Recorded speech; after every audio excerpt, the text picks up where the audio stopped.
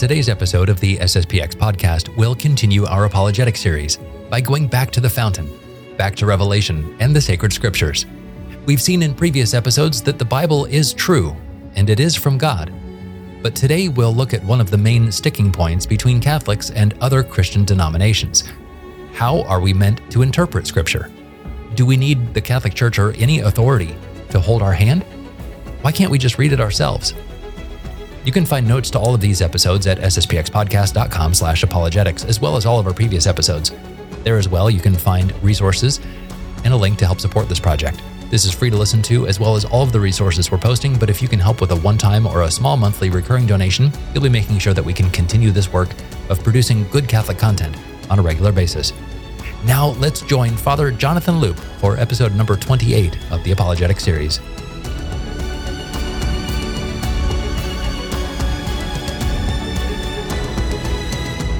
For our next episode here on the Apologetics Series, happy to welcome Father Jonathan Loop. Hello, Father. How are things going up in Post Falls?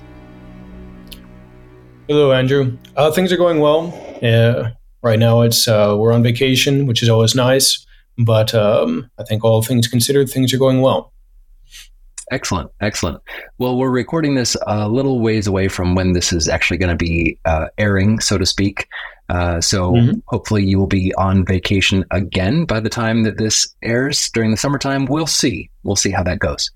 But Sounds great. We wanted to have you on to discuss the Bible and the proofs of the inerrancy of the Bible and of Scripture, and how this fits into the traditions of the Church and basically the Church in general.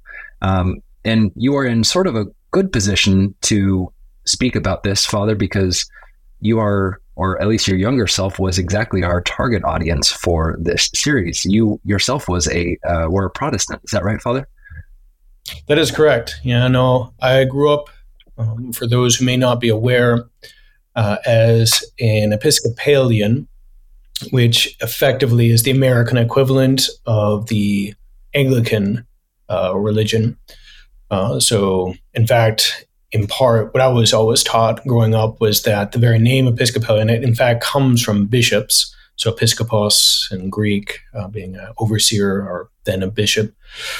And they took that name right around the time of the American Revolution so as to distance themselves from the Anglicans, which derives its name from England, out of a kind of a patriotic fervor, as it were.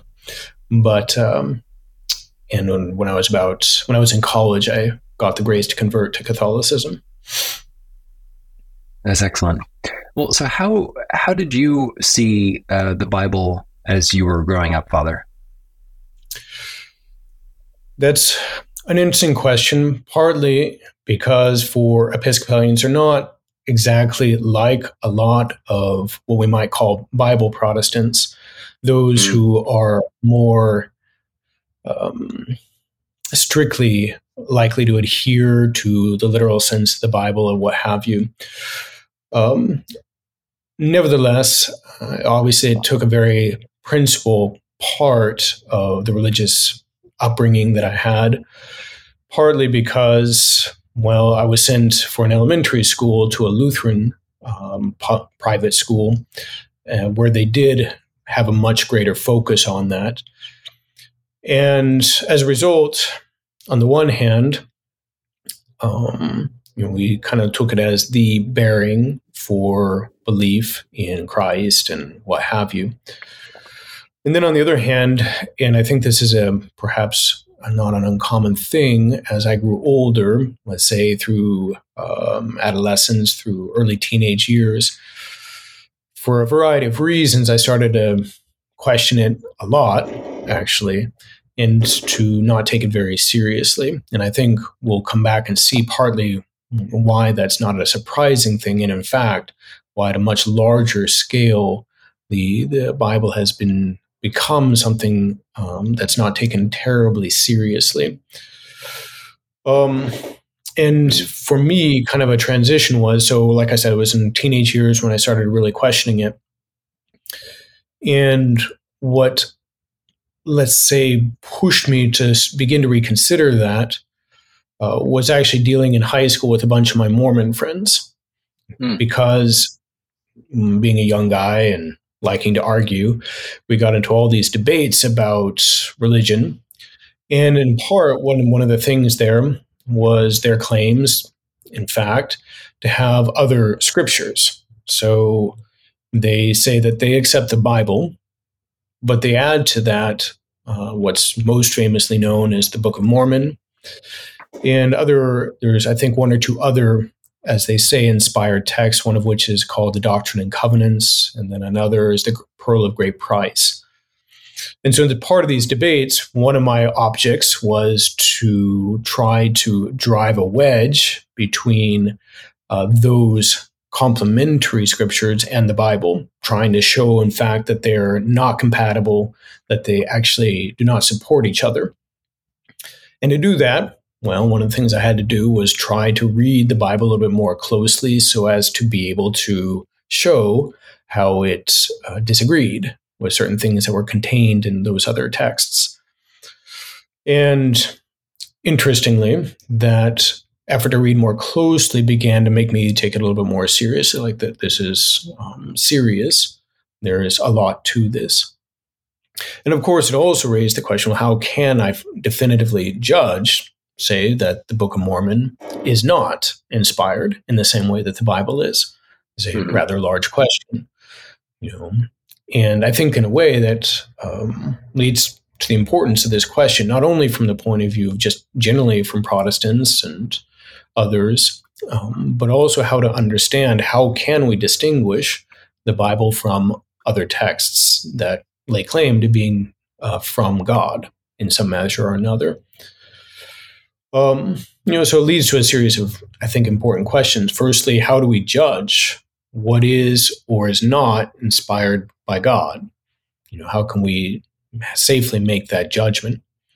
As well as, when we look at more closely the Bible, is it the sole and comprehensive source of what we know from God, what is revealed by God? And as a result, the judge of everything that we have to believe. And finally, is the Bible by itself clear? Does it is it accessible to all in the sense that anybody can pick it up, passage from the Old Testament, passage from the New Testament, read it, and immediately have a perfect grasp of what God is intending to communicate to us? All these things which are at the heart, we may say, of the difference between Protestants and Catholics, the different answers that are given to those questions. Right. So I guess we could start a little bit backwards. Maybe we look at some of the things that the Protestants will attest as being part of scriptures and look at the Protestant position at the very beginning. Okay. I would presume that some of the popes and other Catholic scholars have spoken about the Protestant method of interpreting scripture. Is that where you'd like to start, Father? Yeah, sure. I think that'd be a good thing to kind of get a sense of ultimately what we'll see are errors, because that might help give a greater clarity to why the church does present things in the way that she does. Okay. So to do that, maybe what I can actually do is give a quotation by Pope Leo XIII in an encyclical that he wrote in the late 1800s called Providentissimus Deus. I think I mispronounced that, but which was solely dedicated to the question of the Bible, how to understand it, and how to be guided in interpreting it. And he writes there, towards the beginning, but first it must be clearly understood whom we have to oppose and contend against, and what are their tactics and their arms.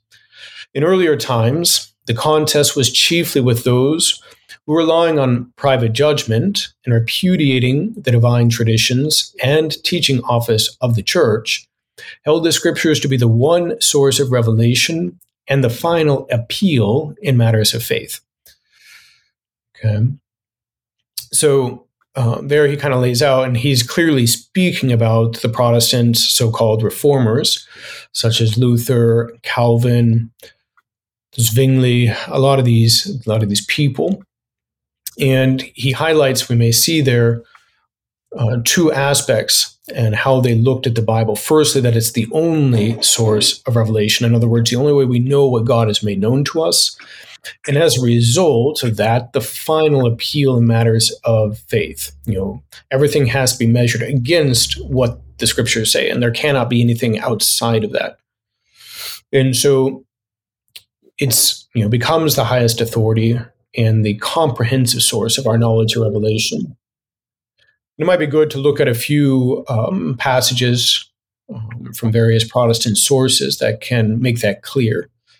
Okay. So firstly, if we look at some of the Lutheran sources, we have what are called the Smalcald articles in the Book of Concordance, each of which were produced in the first few decades of the Protestant Revolution, and which were intended to kind of give some clarity to the position of the Protestants, because already at that time you had a very great fragmentation and a lot of different takes on things. So in an effort to kind of unify in some measure what the principal ideas were, they Luther, together with a number of the other principal reformers, agreed on these things. So first, with the Smalcald articles, we read that we believe that the only rule and standard by which all dogmas and all doctors are to be weighed and judged is nothing else but the prophetic and apostolic writings of the Old and New Testament. So again, it's the only rule and standard. Everything has to be measured by it. And then in the Book of Concordance, we read, after they've listed a few other things that they look to as references, for example, the ecumenical, the creeds from the early church, some of the catechisms that Luther had put together. They say we follow these. However, they're only true insofar as they're a reflection of what's in the Bible. And so they conclude by saying, in this way, distinction between the Holy Scriptures of the Old and New Testament and all other writings is preserved. And the Holy Scriptures alone remain the only judge, rule, and standard, according to which, as the only test tone, all dogmas shall and must be discerned and judged, as whether they are good or evil, right or wrong. And then finally, they say that, but the other symbols, by which they mean, let's say, the Athanasian Creed or the Nicene Creed, and writings cited are not judges, as are the Holy Scriptures, but only a testimony and declaration of the faith, as to how at any time the Holy Scriptures have been understood and explained in the articles in controversy in the Church of God by those then living, and how the opposite dogma was rejected and condemned. So let's say, interesting, the Nicene Creed is not a judge of the faith. Rather, it's merely a reflection of how the Scriptures were understood.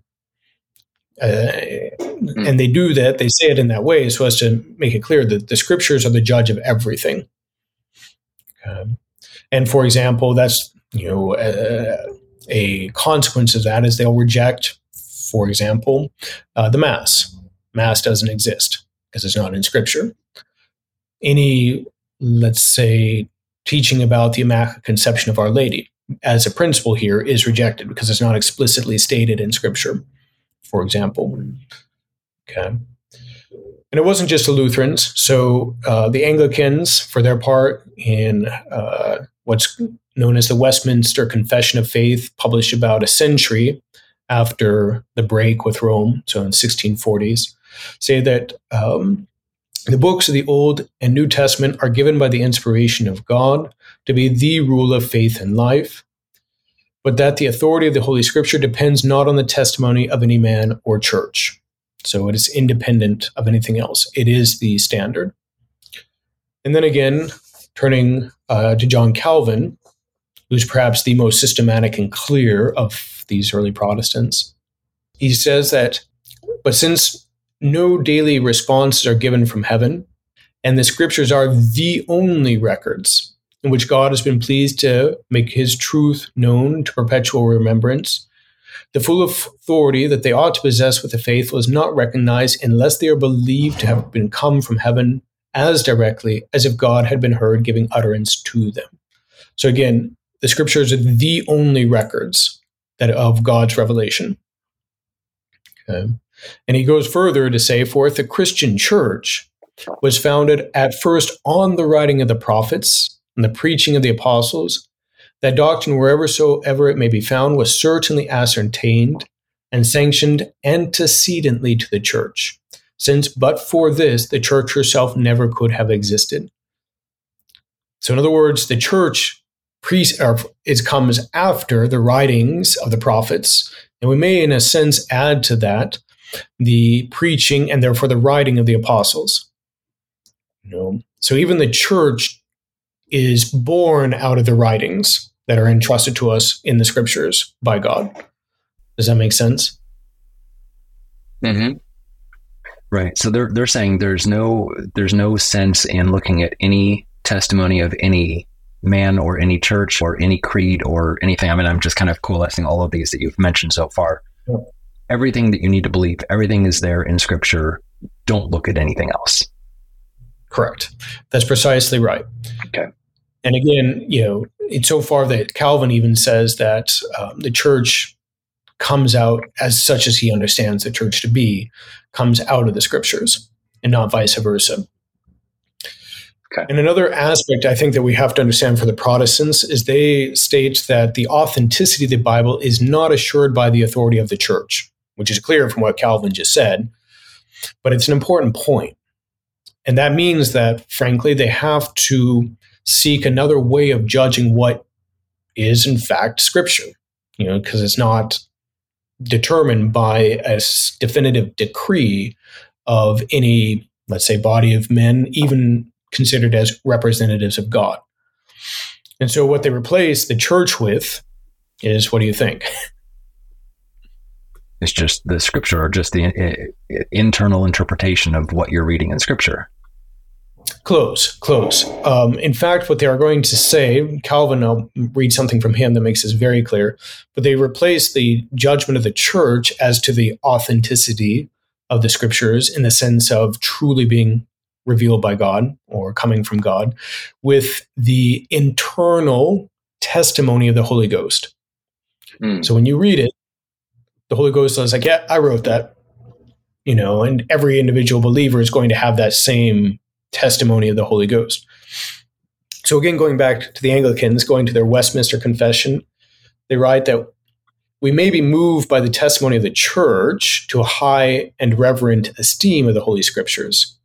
Yet our full persuasion of the infallible truth and divine authority thereof is from the inward work of the Holy Spirit, bearing witness by and with the word in our hearts.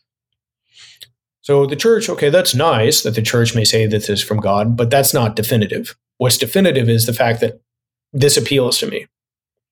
Mm-hmm. Well, I mean, ultimately, and that's what it concretely is meant by the inward testimony of the Holy Ghost. The Holy Ghost inside of you saying this is from God. And we see the same language in Calvin. He says, as to the question, how shall we be persuaded that it came from God, the Bible came from God, without recurring to a decree of the church? It is just the same as if it were asked, how shall we learn to distinguish light from darkness, white from black, sweet from bitter? Scripture bears upon the face of it as clear an evidence of its truth as white and black do of their color, sweet and bitter of their taste. So what he's saying is like, if you eat something, you can tell immediately if it's sweet or bitter, right? Mm-hmm. You look at two colors, you can tell immediately if they're white or black. So in the same way, once you read let's say a book of the Bible, and then you read a profane work, or maybe to take the example I already gave, the Book of Mormon. Oh, wow. Well, this one, I read it clearly inspired. This, Book of Mormon, clearly not. Sure. Obviously. Okay. Sure. So just to kind of conclude that, he says that, again, this is Calvin. Hence, the highest proof of Scripture is uniformly taken from the character of him whose word it is. If then we would consult most effectually for our consciences and save them from being driven about in a whirl of uncertainty, from wavering, and even stumbling at the smallest obstacle, our conviction of the truth of Scripture must be derived from a higher source than human conjectures, judgments, or reasons, namely the secret testimony of the Spirit. And again, that's within the heart of each individual believer. Mm-hmm. You can kind of get a sense of that terror, a deep terror, which is actually at the heart of Protestantism. If we want to keep ourselves from driven about by this whirl of uncertainty, a whirl is like a tornado. Well, what do we have to latch on to? Well, the internal testimony of the Spirit. It's really what it comes down to. Right. Which, as we'll see, ultimately is very unconvincing as a way of determining the authenticity of the Scriptures. All right. So with that, I think would be good perhaps to turn to how the church addresses this, how the church looks at this question. And what we'll find is that... Can I jump in and... Yeah, go for it. Sorry. I just wanted to jump in. So I was just listening back to a couple of the episodes of the Crisis series that we did a couple years ago, and which you were part of, Father. And you know what this reminds me of is the whole problem with nominalism. Now, correct me if I'm wrong here, but nominalism and the whole way of thinking there was, instead of your mind corresponding to reality of what is outside of you, instead your mind is going to come up with a concept and impose that reality from your mind onto something else. So instead of truth coming from the outside, you're imposing truth from the inside to something else. And it seems here, especially with that quote from Calvin, that he's saying, it's, the Westminster Confession, it's the inward work of the Holy Spirit bearing witness by and with the word in our hearts. It's this feeling inside with the Spirit inside of the person, and that's where you're going to find the truth. Am I making too much of a stretch there and finding a comparison? I would say in a way, yes and no. I mean, obviously, when we're speaking about nominalism, it's a way of how we understand reality on a natural level. What is parallel, though, I think, is a subjective character of each, in the sense that we're no longer looking at some objective external standard of what is or what is not true, but rather what appeals to each individual person. Because again, when you say, going back to this question, I mean, the nominalism is, okay, look, what is my mind, the words that I impose on the reality outside of myself, as opposed to receiving that reality and having a word that reflects it. Here, it's right. Again, not this external standard of judging that, say, this text is from God or not, but rather my personal response when I read that. I read this and I have the same responses when I taste something. It's a subjective experience. And of course, inevitably, that's going to lead people to have different judgments. Because if you think about Calvin's own example, different people are going to have different responses to different food or the same food. One person is going to say, this is amazing. I don't know. If you like spicy food, it's like, yeah, this is amazing. Same person takes the same food. It's like, this is awful and I am going to die. Right. So that subjective character is in fact going to set up Protestantism to collapse, and for a lot of liberal Protestants, especially in Europe, the turn of the late 1800s, early 1900s, to effectively reject the divine origin of the Bible altogether. Because there's no way we can come to an agreement on what this means. So it can't be from God. Right. Okay, that makes sense. Well, I think I interrupted you. You were about ready to start to give the Catholic response to everything that you just laid out. So, please feel free. Go ahead, Father. Yeah, no worries. All right. So it's a couple of things I think which will be helpful to really have a good answer to the Protestant position. The first of which is to understand a little bit more clearly what we mean both by revelation and then by inspiration, which are two distinct things. And then to look at what are the sources of revelation and the rules of faith. In each of those cases, they're looking at similar things, but from slightly different perspectives. And what we'll see is the church is very balanced and gives a very sure means of being able, in fact, to trust the Bible and to receive deeply from it. So in the first place, the question, what is revelation itself? What do we mean by revelation? And because that's actually distinct from the inspiration of the Bible. So revelation can be understood objectively in itself and then subjectively in us. Now, objectively, Father Garrigou-Lagrange defines it as a supernatural act that is free, by which God, speaking to us through the prophets and in the last times through Christ himself, under a certain obscurity has manifested supernatural mysteries and natural truths of religion in such a way that they may be infallibly proposed by the church without any change in their signification, their meaning, even unto the end of the world. Okay? So it's something that God does, and that he does firstly through, to speak very broadly, through prophets, and ultimately, of course, through our Lord Jesus Christ. He makes these truths known to us, which are otherwise, especially when we speak of the supernatural mysteries, hidden to us. And of course, subjectively, it's a judgment on the authenticity that this message is indeed from God, which is firstly in the prophet, and then ultimately through those to whom the prophet is sent. And Father Garrigou-Lagrange states that, we need a proportionate light. The prophet needs a light of grace to accept this from God.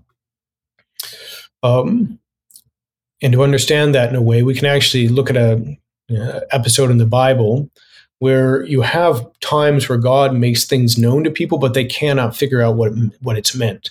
That happens to the Pharaoh in Egypt. He has those dreams of the 7 fat cows and the 7 really thin cows. And he's like, what in heaven's name does this mean? And Joseph, one of the patriarchs, is sent for, and he interprets it for him. He's able to see what God is revealing through that. And ultimately, that's going to be important because that's going to apply to the church, who's been given and entrusted by our Lord, the Holy Ghost, to be able to ascertain the meaning of revelation and to give a definitive statement. This is what God intends to make known to us. Now, inspiration, for its part, again, it's distinct and is specifically connected to this, the Bible, the Scriptures. And what Father Garrigou-Lagrange says about it is that it's distinct from revelation because it's not essentially making known something that was hidden before. Rather, it's a divine impulse to record certain facts, which may either be gathered from natural knowledge or revelation, properly speaking. And he gives an example, makes sense, of St. Matthew. When he's writing his gospel, he records, for example, his own conversion, his own vocation. It's something that he experienced, as it were. Right. Our Lord came to his counting house and said, hey, you, come follow me. And he's like, okay, I will. So it's not a revelation to him that happened. It's just, okay, this happened to me. But he was inspired by the Holy Ghost to record those facts in a certain way because that's precisely what God wished to make known to us. Okay. And, here, going back to Leo XIII, he speaks in that same encyclical, he writes, "For by supernatural power, God so moved and impelled the sacred authors to write. He was so present to them that the things which he ordered, and those only, they first rightly understood, then willed faithfully to write down, and finally expressed in apt words and with infallible truth. Otherwise, it could not be said that he was the author of the entire Scripture. Such has always been the persuasion of the Church Fathers. Therefore, says St. Augustine, since they wrote the things which he showed and uttered to them, it cannot be pretended that he is not the writer, for his members executed what their head dictated. It's a very beautiful thought. But again, it shows that it's important because it indicates precisely that God is the author of the Bible, which is why it has such depth of meaning and why it has such a way to appeal to our hearts, because it's God truly communicating to us what he wills. Now, with that in mind, we should ask the question, what are the sources of revelation? Where do we know that God is revealed to us? Because we said, what is revelation? But now how are we sure of what it is? Right. And to understand this, first it's probably good to understand there's a certain ambiguity in that word source, which I think might be good to clarify. So on the one hand, a source can be the origin of something. If you think of the source of a river, where does that river come from? And secondly, a source in a more maybe perhaps we could say colloquial way, can mean, say, the channels by which that original revelation is communicated to other men and to future generations. So you have the origin of it, that's a source. And then you have, the means by which that is then communicated to others. There's two distinct things.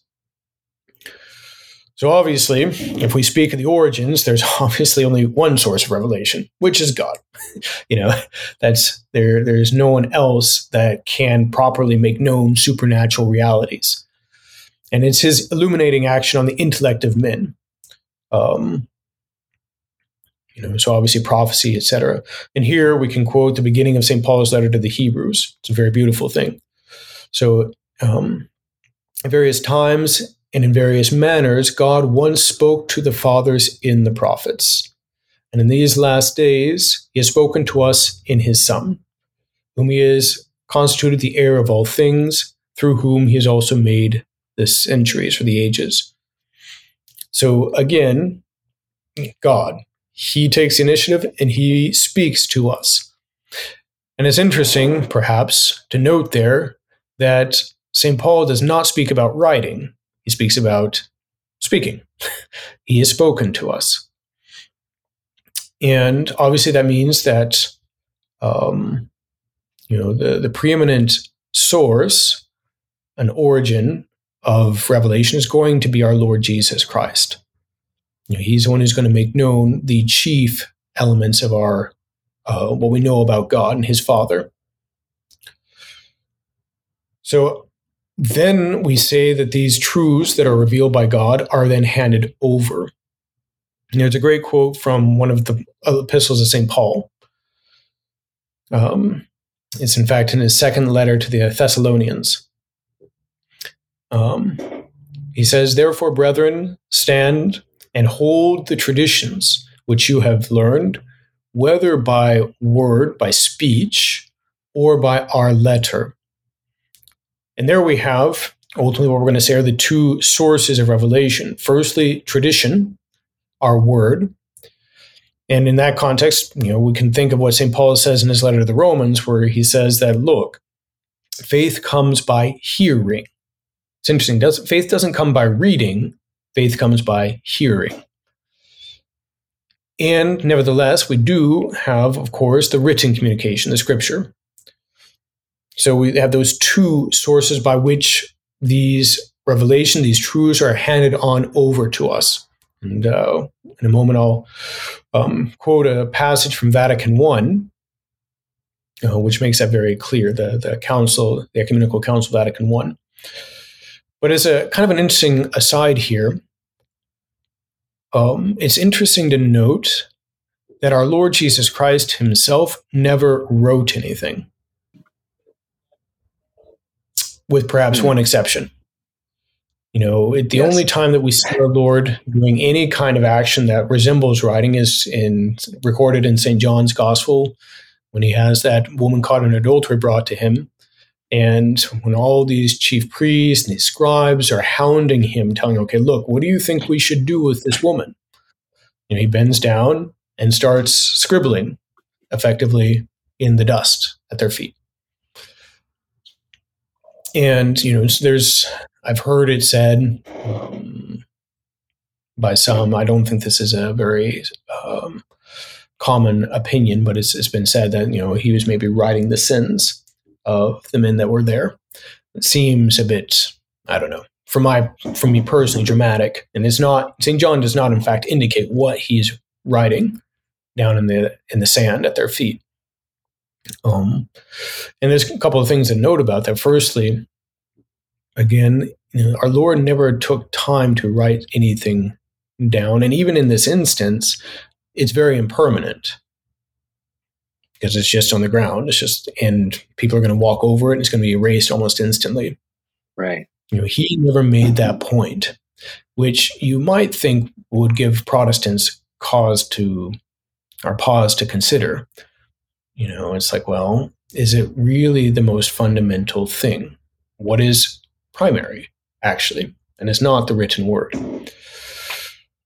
But, okay, now to return to Vatican I, like I was saying, it's a beautiful council, very clear, very simple, but they speak about this question of supernatural revelation and how it comes to us. So to quote from it, we read, "Now this supernatural revelation, according to the belief of the universal church, as declared by the Sacred Council of Trent, is contained in the written books and unwritten traditions, which were received by the apostles from the lips of Christ himself, or came to the apostles by the dictation of the Holy Ghost, and were passed on, as it were, from hand to hand until they reached us." So, as far as the question of, they say there, these revelations contained in the written books and the unwritten traditions received from the lips of Christ himself. If we think about that, in fact, what was received from the lips of Christ himself were only the unwritten traditions, because he didn't write anything. Mm-hmm. He didn't dictate any books to them. They weren't his scribes in that sense, at least during his public life and during the incarnation. So primarily, the primary thing there are those unwritten traditions, ultimately. They precede what is written down and, in fact, are the context for what is written down. Right. It is. We did discuss this a little bit with Father Reuter earlier when we discussed the Old Testament, and we recovered some of this in some broader context. But I had understood, and this isn't in your notes, so forgive me if I'm leading you astray, Father, but I had understood that it's a very different context back then, some 2,000 years ago. The written word was not as prominent as it is today. We have written books all around us, right back there. You have them back there as well. And so it was much more common, and it was a developed skill that most people had, or many people had, to be able to hear things and to be able to remember them. You and I in our day, if I tell you 3 or 4 sentences, it's going to be difficult for you to remember it 5 minutes later. But back then, that wasn't so much the case. Right. I think I'd even heard that the initial books of Homer were not even written down for some 100 years or so.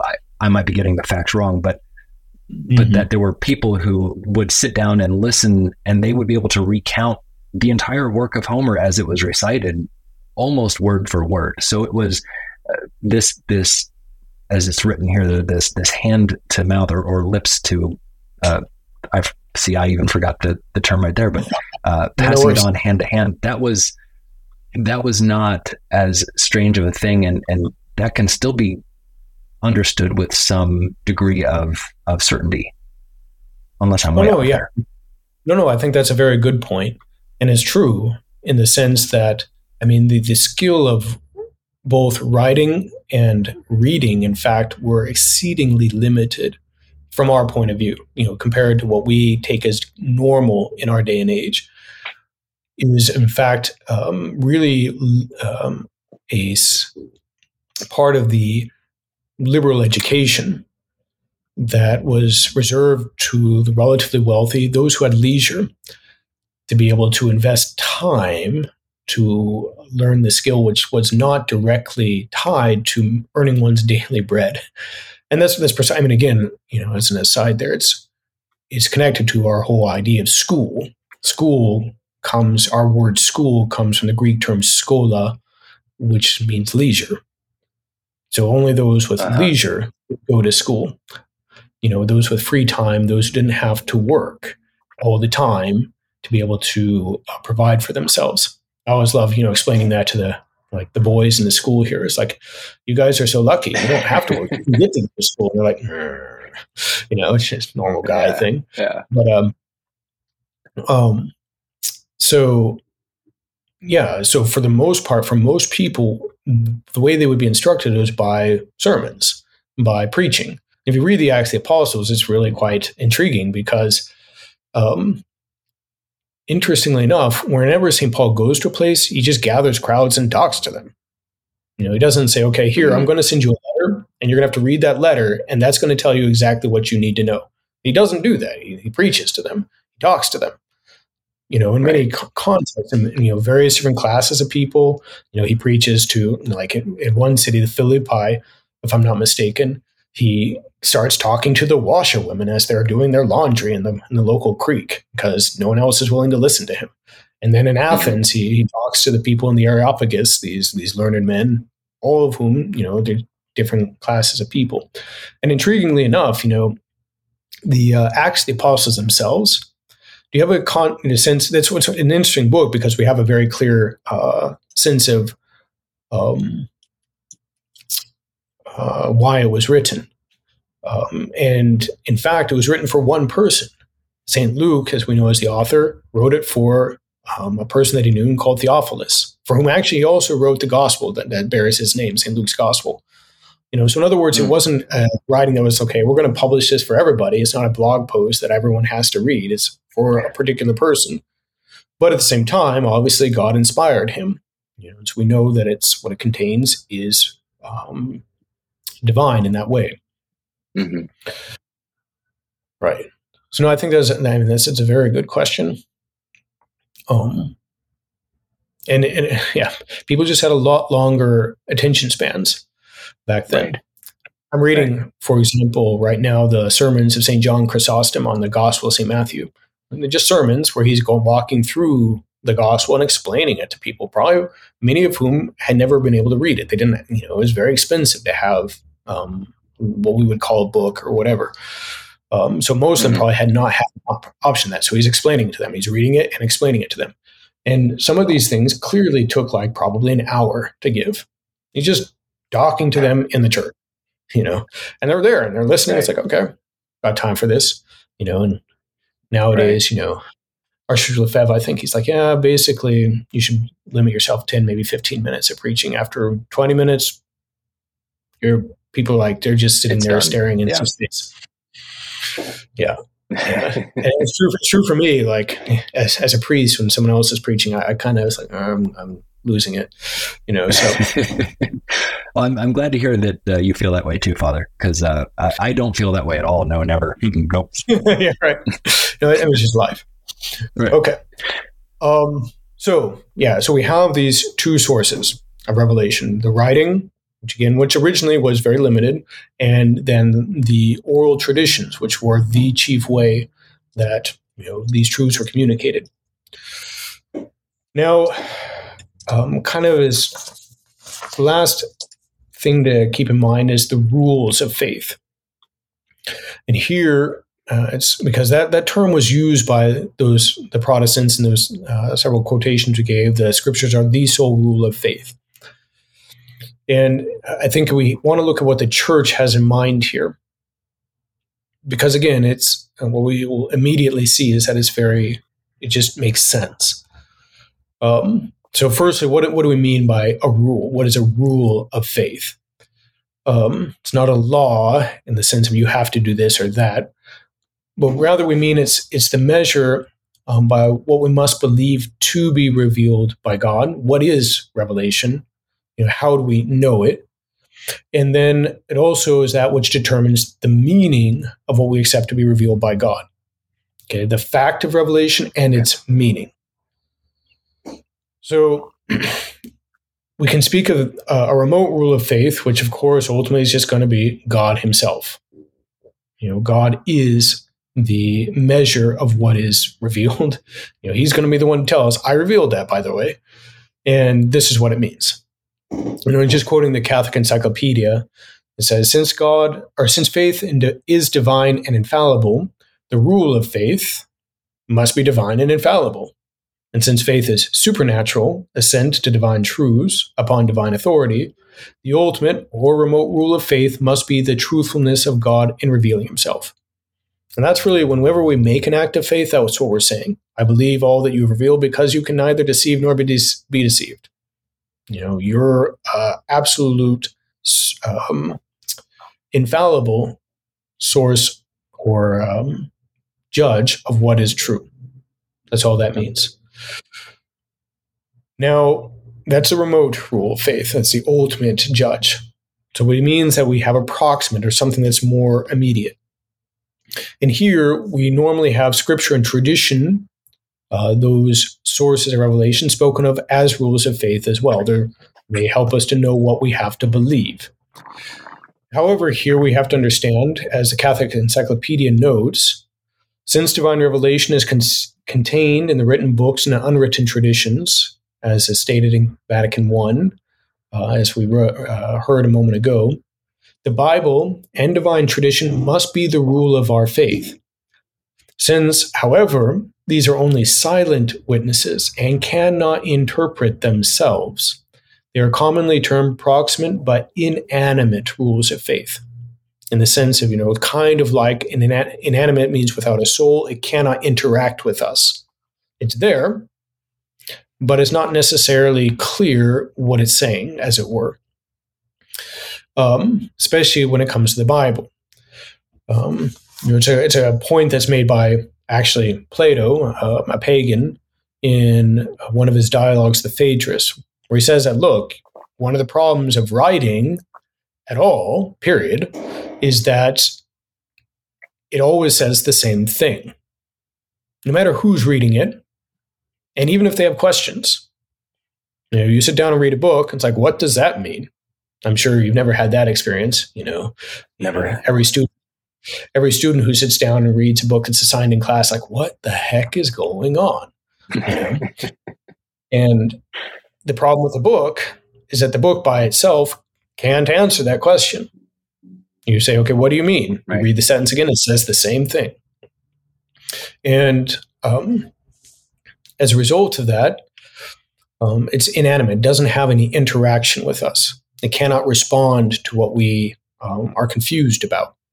And for that reason, we have another proximate rule of faith, which is ultimately the magisterium of the church, the teaching authority of the church.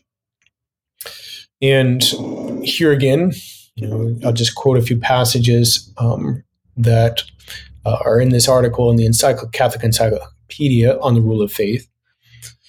And there it says, hence St. Paul calls the church the pillar and ground of the truth. It's going to define what is true or not. And then again, St. Irenaeus, one of the church fathers, in a book called Against the Heresies, writes that it is not right to seek from others that truth which it is easy to get from the church, since the apostles poured into it in the fullest measure, as into a rich treasury, all that belongs to the truth, so that whoever desires may drink thence the draught of life. And then a little further on, he speaks, true and sound preaching of the church, which offers to the whole world one and the same way of salvation.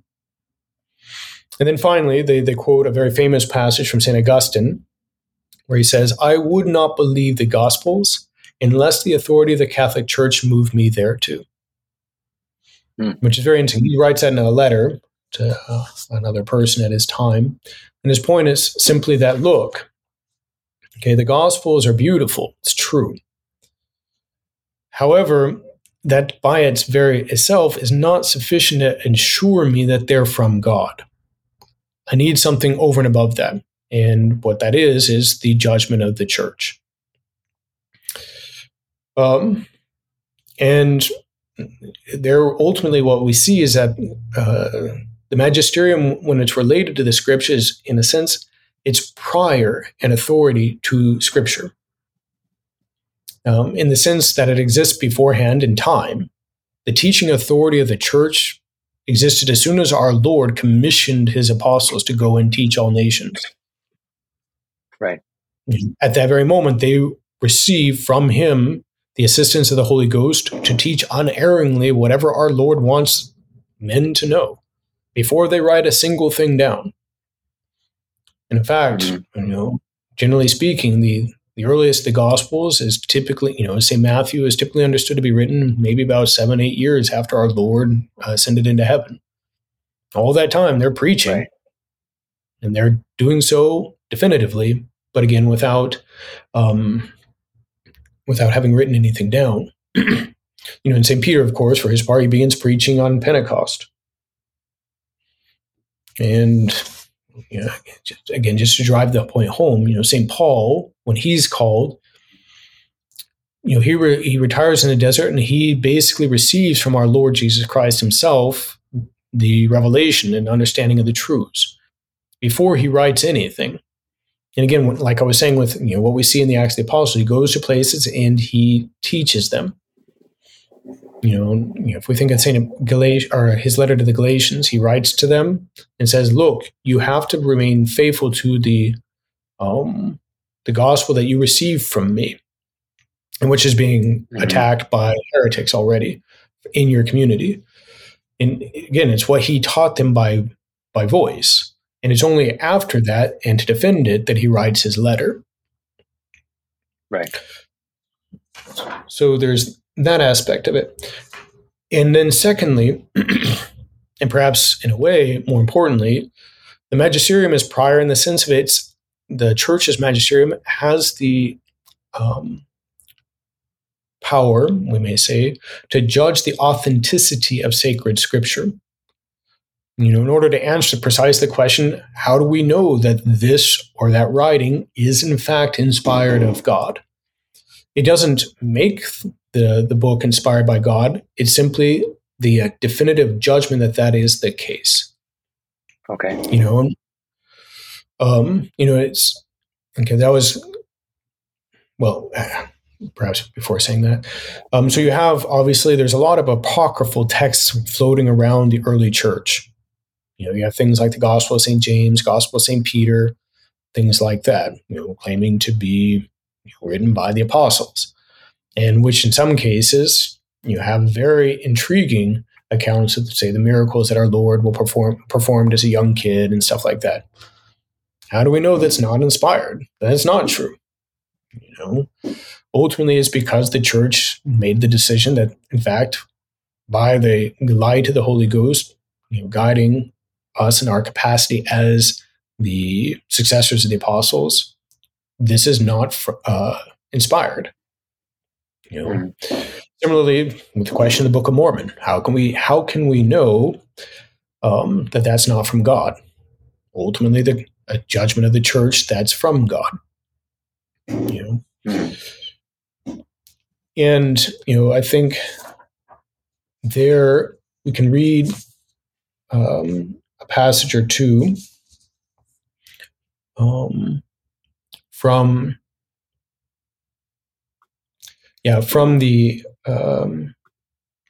some of the councils.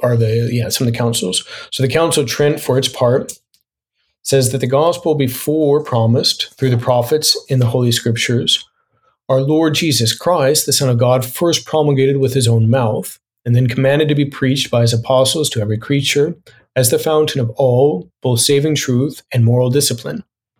And seeing clearly that this truth and discipline are contained in the written books and in the unwritten traditions, which received by the apostles from the mouth of Christ himself, or from the apostles themselves, the Holy Ghost dictating, have gone down even to us, transmitted, as it were, from hand to hand. This synod, following the example of the Orthodox Fathers, receives and venerates with an equal affection of piety and reverence all the books, both of the Old and New Testament, seeing that one God is the author of both, as also the said traditions, as well as those appertaining to faith as to morals, as having been dictated either by Christ's own word of mouth or by the Holy Ghost, and preserved in the Catholic Church by continuous succession. And then they go on to list the books of the Bible. These are those books.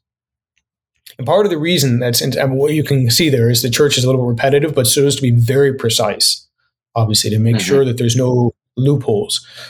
So the devil is very good at finding loopholes even so.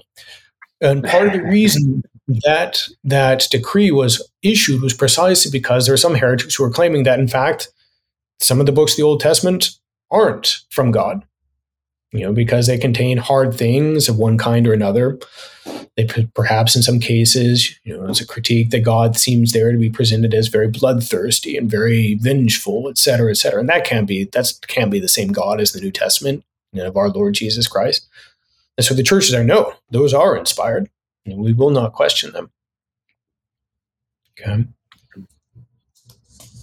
Right. So I think that'll suffice for that. But it's what books are inspired.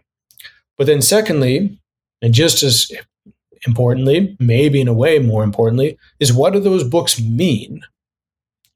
The magisterium of the church is the final interpreter of what the text actually is communicating to us from God. And that's something that we even see in Scripture itself. St. Peter, his first two encyclicals of the first pope, which are actually beautiful letters and which quote the Old Testament abundantly. But at the same time, St. Peter also makes it very clear that there has to be a public teaching authority in the church that determines what the Scripture means. So in his in the second letter, in the first chapter, he says that understanding this first and above all, that every prophecy of Scripture is not made by private interpretation, intriguingly enough, because not by human will was any prophecy brought forth at any time, but rather under the inspiration of the Holy Ghost, by which the holy men of God spoke. Okay. So in other words, the Holy Ghost inspired them to communicate something very precise.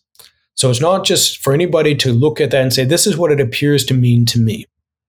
Rather, the same Holy Ghost has to, through ultimately the judgment of the church, give a definitive declaration of what this means. And again, practically, why that might be necessary can be seen a little bit later in that same epistle, where St. Peter is talking about a few things, and he throws in this little passage, about these truths, as our most dear brother Paul has written according to the wisdom given to him, as in all of his epistles, speaking about those things in which there are a number of very difficult things to understand, which the unlearned and unstable deprave or distort, like the other scriptures, to their own perdition. It's interesting. It's great. So, sometimes when reading the epistles of St. Paul, it's kind of frustrating. It's like, what is he talking about when he says this? It's not clear. And St. Peter's like, yeah, it's kind of hard for me too.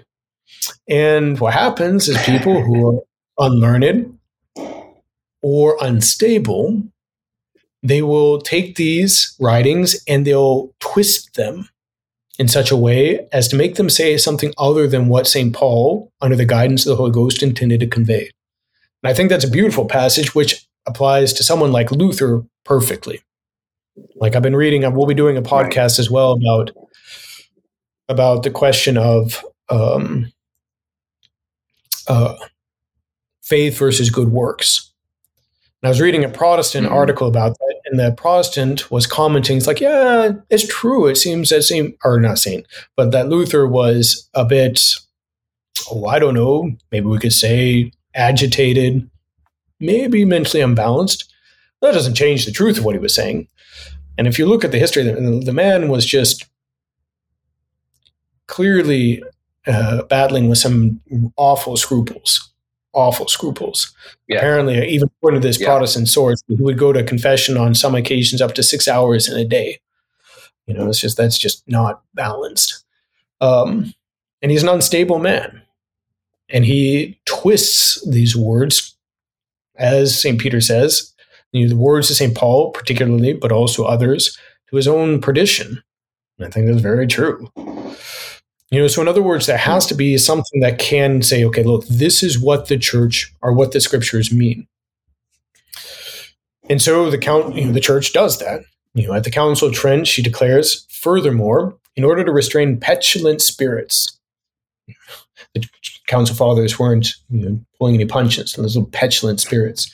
It decrees that no one relying on his own skill shall, in matters of faith and morals pertaining to the edification of Christian doctrine, resting the sacred scripture to his own senses or understanding, presume to interpret the said sacred scripture contrary to that sense which Holy Mother the Church, whose it is to judge of the true sense and interpretation of the Holy Scriptures, hath held and does hold, or even contrary to the unanimous consent of the Fathers, even if such interpretations were never intended to be at any time published. So the church is like, it's for the church to decide these questions. And so the private individual cannot take it upon himself to, give these commentaries, as it were. Vatican I basically repeats that same doctrine. And it's just very clear. And then it might be good to quote a little passage from Leo XIII, where he says that on this head, and with the question being trying to make sense of what the scripture means. And he compares it a little bit to other writings from ancient times. He says, on this head, it must be observed that in addition to the usual reasons which make ancient writings more or less difficult to understand, there are some which are peculiar to the Bible. For the language of the Bible is employed to express, under the inspiration of the Holy Ghost, many things which are beyond the power and the scope of the reason of man, that is to say, divine mysteries and all that is related to them. Wherefore, it must be recognized that the sacred writings are wrapped in a certain religious obscurity, and that no one can enter into their interior without a guide. God so disposing, as the Holy Fathers commonly teach, in order that men may investigate them with great ardor and earnestness, these truths, in other words, and that what is attained with difficulty may sink more deeply into the mind and heart. And most of all, that men may understand that God has delivered the Holy Scriptures to the Church, and that in reading and making use of His Word, they may follow the Church as their guide and their teacher. In other words, it's a part of that humility that God wishes to give to us after the fall, that we encounter, if we read the Bible, there's a lot of things that are hard to figure out, that are not easy, and can, in fact, quite quickly lead us into false understandings about God. Right. Could we make a parallel maybe with for instance, some of the prophecies about the Redeemer that are in the Old Testament? People who were reading them before the time of our Lord, some of them just don't make any sense at all. But now with the hindsight of knowing who our Lord is and knowing His passion, His death, His life, the miracles, etc., now we go, oh, that all totally makes sense. Now that we're in the New Testament age, so to speak, maybe that's the same sort of thing here. There's some passages here that we just don't understand. At some point towards the end of the world, once everything is revealed, oh, now we're going to understand it. But right now we just can't. Is that sort of what Pope Leo XIII is sort of saying, using my poor analogy? Oh yeah, to some extent, yeah, for sure. For example, perhaps the easiest and most obvious example there is the book of the Apocalypse. You read through that, It's like, all right, what in heaven's name is going on? You know, and it's interesting, kind of going back to the Mormons, and from that point of view, one of the things that they'll say, one of the presuppositions that they have is that after our Lord ascended into heaven, after the deaths of the apostles, basically immediately everybody fell away. And so God took the true church away into heaven and then sent it back when Joseph Smith randomly was born, etc. And so what they'll say is that, okay, look, in the very beginning of the book of the Apocalypse, you have these letters to the 7 churches, and they'll claim that effectively that means, although the real meaning of those passages is that the church is going to disappear. Well, how do you argue with that? Ultimately, it's the judgment of the church that that's not the case, ultimately. Because all these figures, ultimately, how can we, by our own private understanding, figure out precisely what the Holy Ghost is intending to convey without the guidance of the church? And it will make a lot more sense, like you're saying, at the end of time. It's like, oh, that's what you were talking about. That makes so much more sense now in hindsight. Right. Perfect. Right. Yeah. So the Protestant idea of private interpretation, what the church is saying, what Pope Leo XIII is saying, what Trent, Vatican I, etc., they're saying that's a problem. To try to dive into the scriptures without a guide, without any help, that's going to create a lot of problems. A lot of problems. And it's ultimately what they're saying is it's not the highest rule and authority of the faith. That's the magisterium of the church. And we might say, loosely speaking, tradition. Tradition is that which actually gives the context and the understanding of what we find in Scripture. Okay. And it's not, and perhaps just a very simple way of seeing the problem of the Protestant approach is the fruits. What has that led to? What is this idea, say, most clearly expressed by Calvin, of the fact that the Holy Ghost is going to witness to the truth of the Scripture by his, let's say, internal communication of some kind to the faithful? Ultimately, what that's led to is complete abandonment of the belief that the Scriptures, the Bible, is from God, because it's uncertain. Both about, okay, is this truly from him? Can I be confident about that internal feeling or testimony? And what does it mean? Because almost immediately amongst the Protestants, you have very intense and widely diverging interpretations of passages in one kind or another. For example, on the question of the Eucharist, on the question of authority, et cetera, et cetera, et cetera. And so as a result of that, you have modern liberal Protestantism, which basically, in modern biblical exegesis, which I think Father Reuter probably has talked a little bit about, looking at the authenticity of the texts in the sense of humanly speaking. Okay, where did these come from? Who wrote them? How can we be sure they're accurate reflections of the original? But this modern scientific biblical criticism is founded on the idea these ultimately are not from God. They're just human texts in one way or another. It doesn't express truths. And that's a fruit of this confusion that flows from the Protestant approach. So Vatican I comments that in that time, Vatican I was held in 1870, effectively.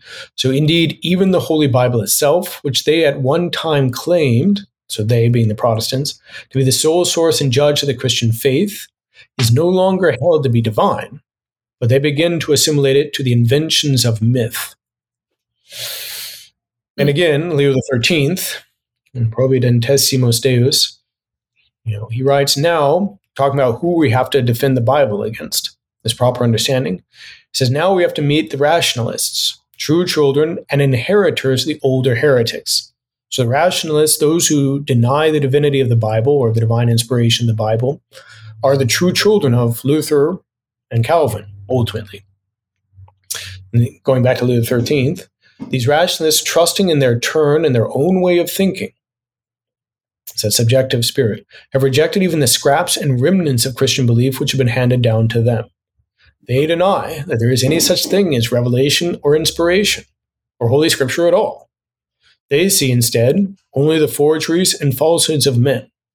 They set down the Scripture narratives as stupid fables and lying stories.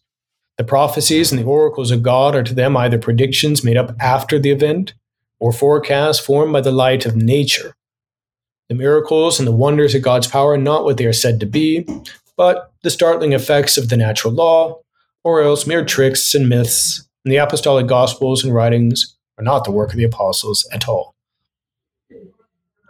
Because again, ultimately, all of this is the fruit, if we're relying for this internal testimony of the Holy Ghost, which is just as much claimed by this other Protestant theologian who disagrees with me vehemently, ultimately it's going to undermine this conviction that what we're dealing with is divine. If it's divine, shouldn't all of us be getting the same internal testimony of what it means? Mm-hmm. Yeah. It's like go ahead. No, I was just saying that's interesting. Go ahead. Sorry. Sure.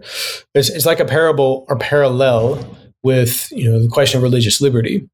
In the syllabus of errors of Pius IX, he says, look, it's absolutely false to say that by allowing everybody to practice religion publicly, that it's not going to undermine people's conviction of the truth of the faith. Because everyone's going to say, well, those people are nice. They don't believe the same thing I do, but they're pleasant to get along with. How serious can these differences be? And the same thing. So basically these people become atheists, ultimately. Does that make sense? Do you have any questions about that? No, it does make sense. And it's striking how very clear Leo XIII was when he's talking about this. I mean, he was writing this, 130 years ago or so. And it's all the things that he's saying here about the rationalists. That is exactly what people are saying about the scriptures and about the traditions of the church today. It's prophetic. Yep, and a large part, it's a fruit of this Protestant approach. Not positively, but indirectly, because they removed the source of credibility of the scriptures, which is the magisterium of the church, which is tradition, let's say. Right. And so, I do have one other question. Sorry, and that is, I've heard the comment from Protestants in the past, or I've read it from Protestants in the past, that the church doesn't want Catholics to read the scripture, that the church doesn't trust Catholics to read the scripture. And based on what you were saying above, that the church does need to be the guide, you can't read it without a guide, etc. That does seem to hold some water. Yes or no? Does the church want me to crack open my Bible at home and read it? I would say there is and is not truth to what the Protestants say there. What's not true about it is the presupposition, or what the reason they say that the church doesn't want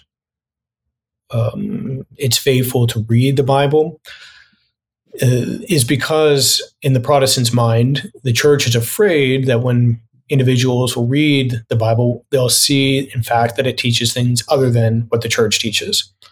And that's not true at all. That's ridiculous. Mm-hmm. And in fact, even laughable. But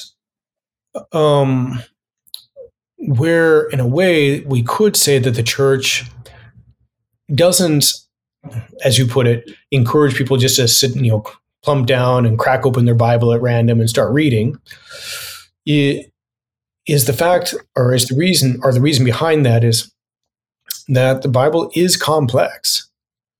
As Leo XIII was saying, it's revealing, but in an obscure way, these truths about God, and it can not be obscure because the truths are above human reason. It's talking about God. And, there's a great passage in one of St. Paul's letters to Timothy where he says that God inhabits light inaccessible. It's like, in a way, looking at the sun. We don't go around saying, okay, look, just go look at the sun. That seems like a good idea. In all things in proportion, in a way, the Bible is like the sun. It's like the sun. It's like a ray of the sun being God himself. And obviously it's beautiful. It gives light to everything that we do. At the same time, to look directly at it can be damaging, at least in this life. It takes a long time of study to be able to come to a certain knowledge of natural truths. And even then, it's oftentimes, we start to try to present those. You go to a class, say, for example, I don't know, about physics. And you're sitting in that class. You're not just going to pick up the physics book and I'm going to go read this. And then I'm going to go build a bridge. Right, that'd be perfect. Right. That's what I should do. Okay. Not going to happen. Because precisely, even that natural truth is not easy to comprehend. And, the parallel there with the Bible is, okay, the Bible contains truths that are above the truths of physics, above the truths of metaphysics, even, we could say, because it deals with the inner life of God, ultimately. And, we can't just, I'm going to sit down and read this and then go build a bridge in the sense of, conduct my moral life, et cetera, et cetera, et cetera. Just, it can be very problematic. Now, at the same time, it is good to read for, especially the Gospels, to come into contact with our Lord, what he did, what he said.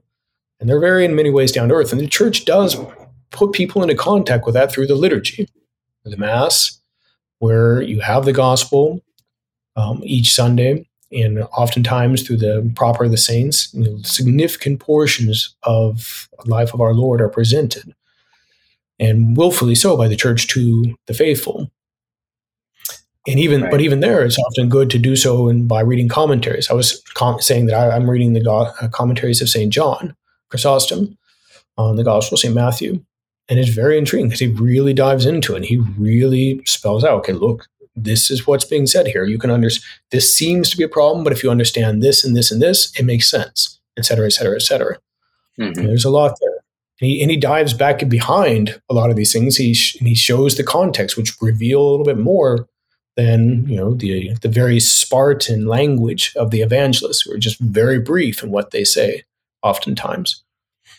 And it's really awesome. It's very interesting. Okay. So bottom line, sure, read it, but make sure that you have someone or some sort of commentary or guide, or, listen to the sermon on a Sunday when Father's talking about the gospel that was just read during the Mass, that then he can give you the context for the epistle and or the gospel or whatever he decides to preach on that day. But you do need that assistance and help. And I think that's a great analogy of just, would you open up that physics textbook and start to read it? No, you couldn't. I mean, you could, but you're going to make a bridge that's going to fall down real fast. Yeah. At least I would. Yeah, I'm not. Fair enough. Me too. Trust me. Well, I was thinking maybe by way of conclusion is to read a few words from Cardinal P. Again, he's a great bishop in France in the 1800s. And these are the words that he spoke on the 23rd anniversary of his episcopal consecration. And he says that the first of the questions which were addressed to us on the day of our consecration by the pontiff, from the hands from which we were going to receive the order of the episcopacy, was this actually. Do you, insofar as your nature is capable, wish to subject your intelligence to the teachings of the Holy Scripture? Do you not wish to be a man any longer of your own particular sense, but to identify your spirit with a deposit of revelation, to enter with these sacred books into a commerce of every day and every hour, for then to expose them later to the people who will become yours, that which you have understood and collected from these adorable books? And I responded, I so will. Yes, in everything I wish to conform myself, subordinate my reason, my teaching, my spirit, to the reason and the teaching of the Spirit of God, to the Spirit who has spoken by the prophets and the apostles. It's a beautiful thing. It's what for a bishop. Do I wish to subject my mind to what the Holy Ghost has made known through the Scriptures? And yes, I do. So as to communicate that to the souls that are entrusted to me. And it's interesting. The bishop, he says, I will subject my mind to this, but so that I can communicate it then to others and to show the true sense of it. To constantly be in these things, as St. Paul says to St. Timothy. So the church has this beautiful and high regard from the Scripture, which does contain the words of life. And it's not out of fear of it, but she understands that the Scriptures, they are the work of the Spirit of God, who just as well communicated himself to the apostles in their preaching and in the unwritten traditions that they've handed over, in which we now speak of as tradition or the magisterium of the church. Mm-hmm. And is that which we want to look to and have that proper context of how to understand this, which helps us in dealing with Protestants. Again, it's not like by exposing these things we can convince them. It takes grace for somebody to accept this reality.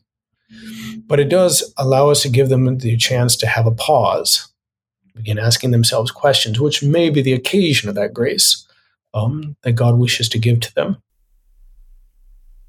Right. Well, Father, that was a great help for me for understanding on how to see the Scriptures, how to see the Bible as a Catholic, and to kind of put it all into context about the tradition and again, the interpretation of it. So thank you for putting that all together for us. We very much appreciate it. You're very welcome. Thank you for your time. All right. Thanks for listening to this episode of the Apologetics Series on the SSPX Podcast and on our YouTube page. Please consider subscribing to the YouTube account and the podcast on Apple Podcasts, Stitcher, or wherever fine podcasts are found. And please consider leaving a rating or a review on this podcast. This will help to make sure more people can find this podcast and discover the beauty and the truth of traditional Catholicism. Until next time, thank you for joining us, and God bless you.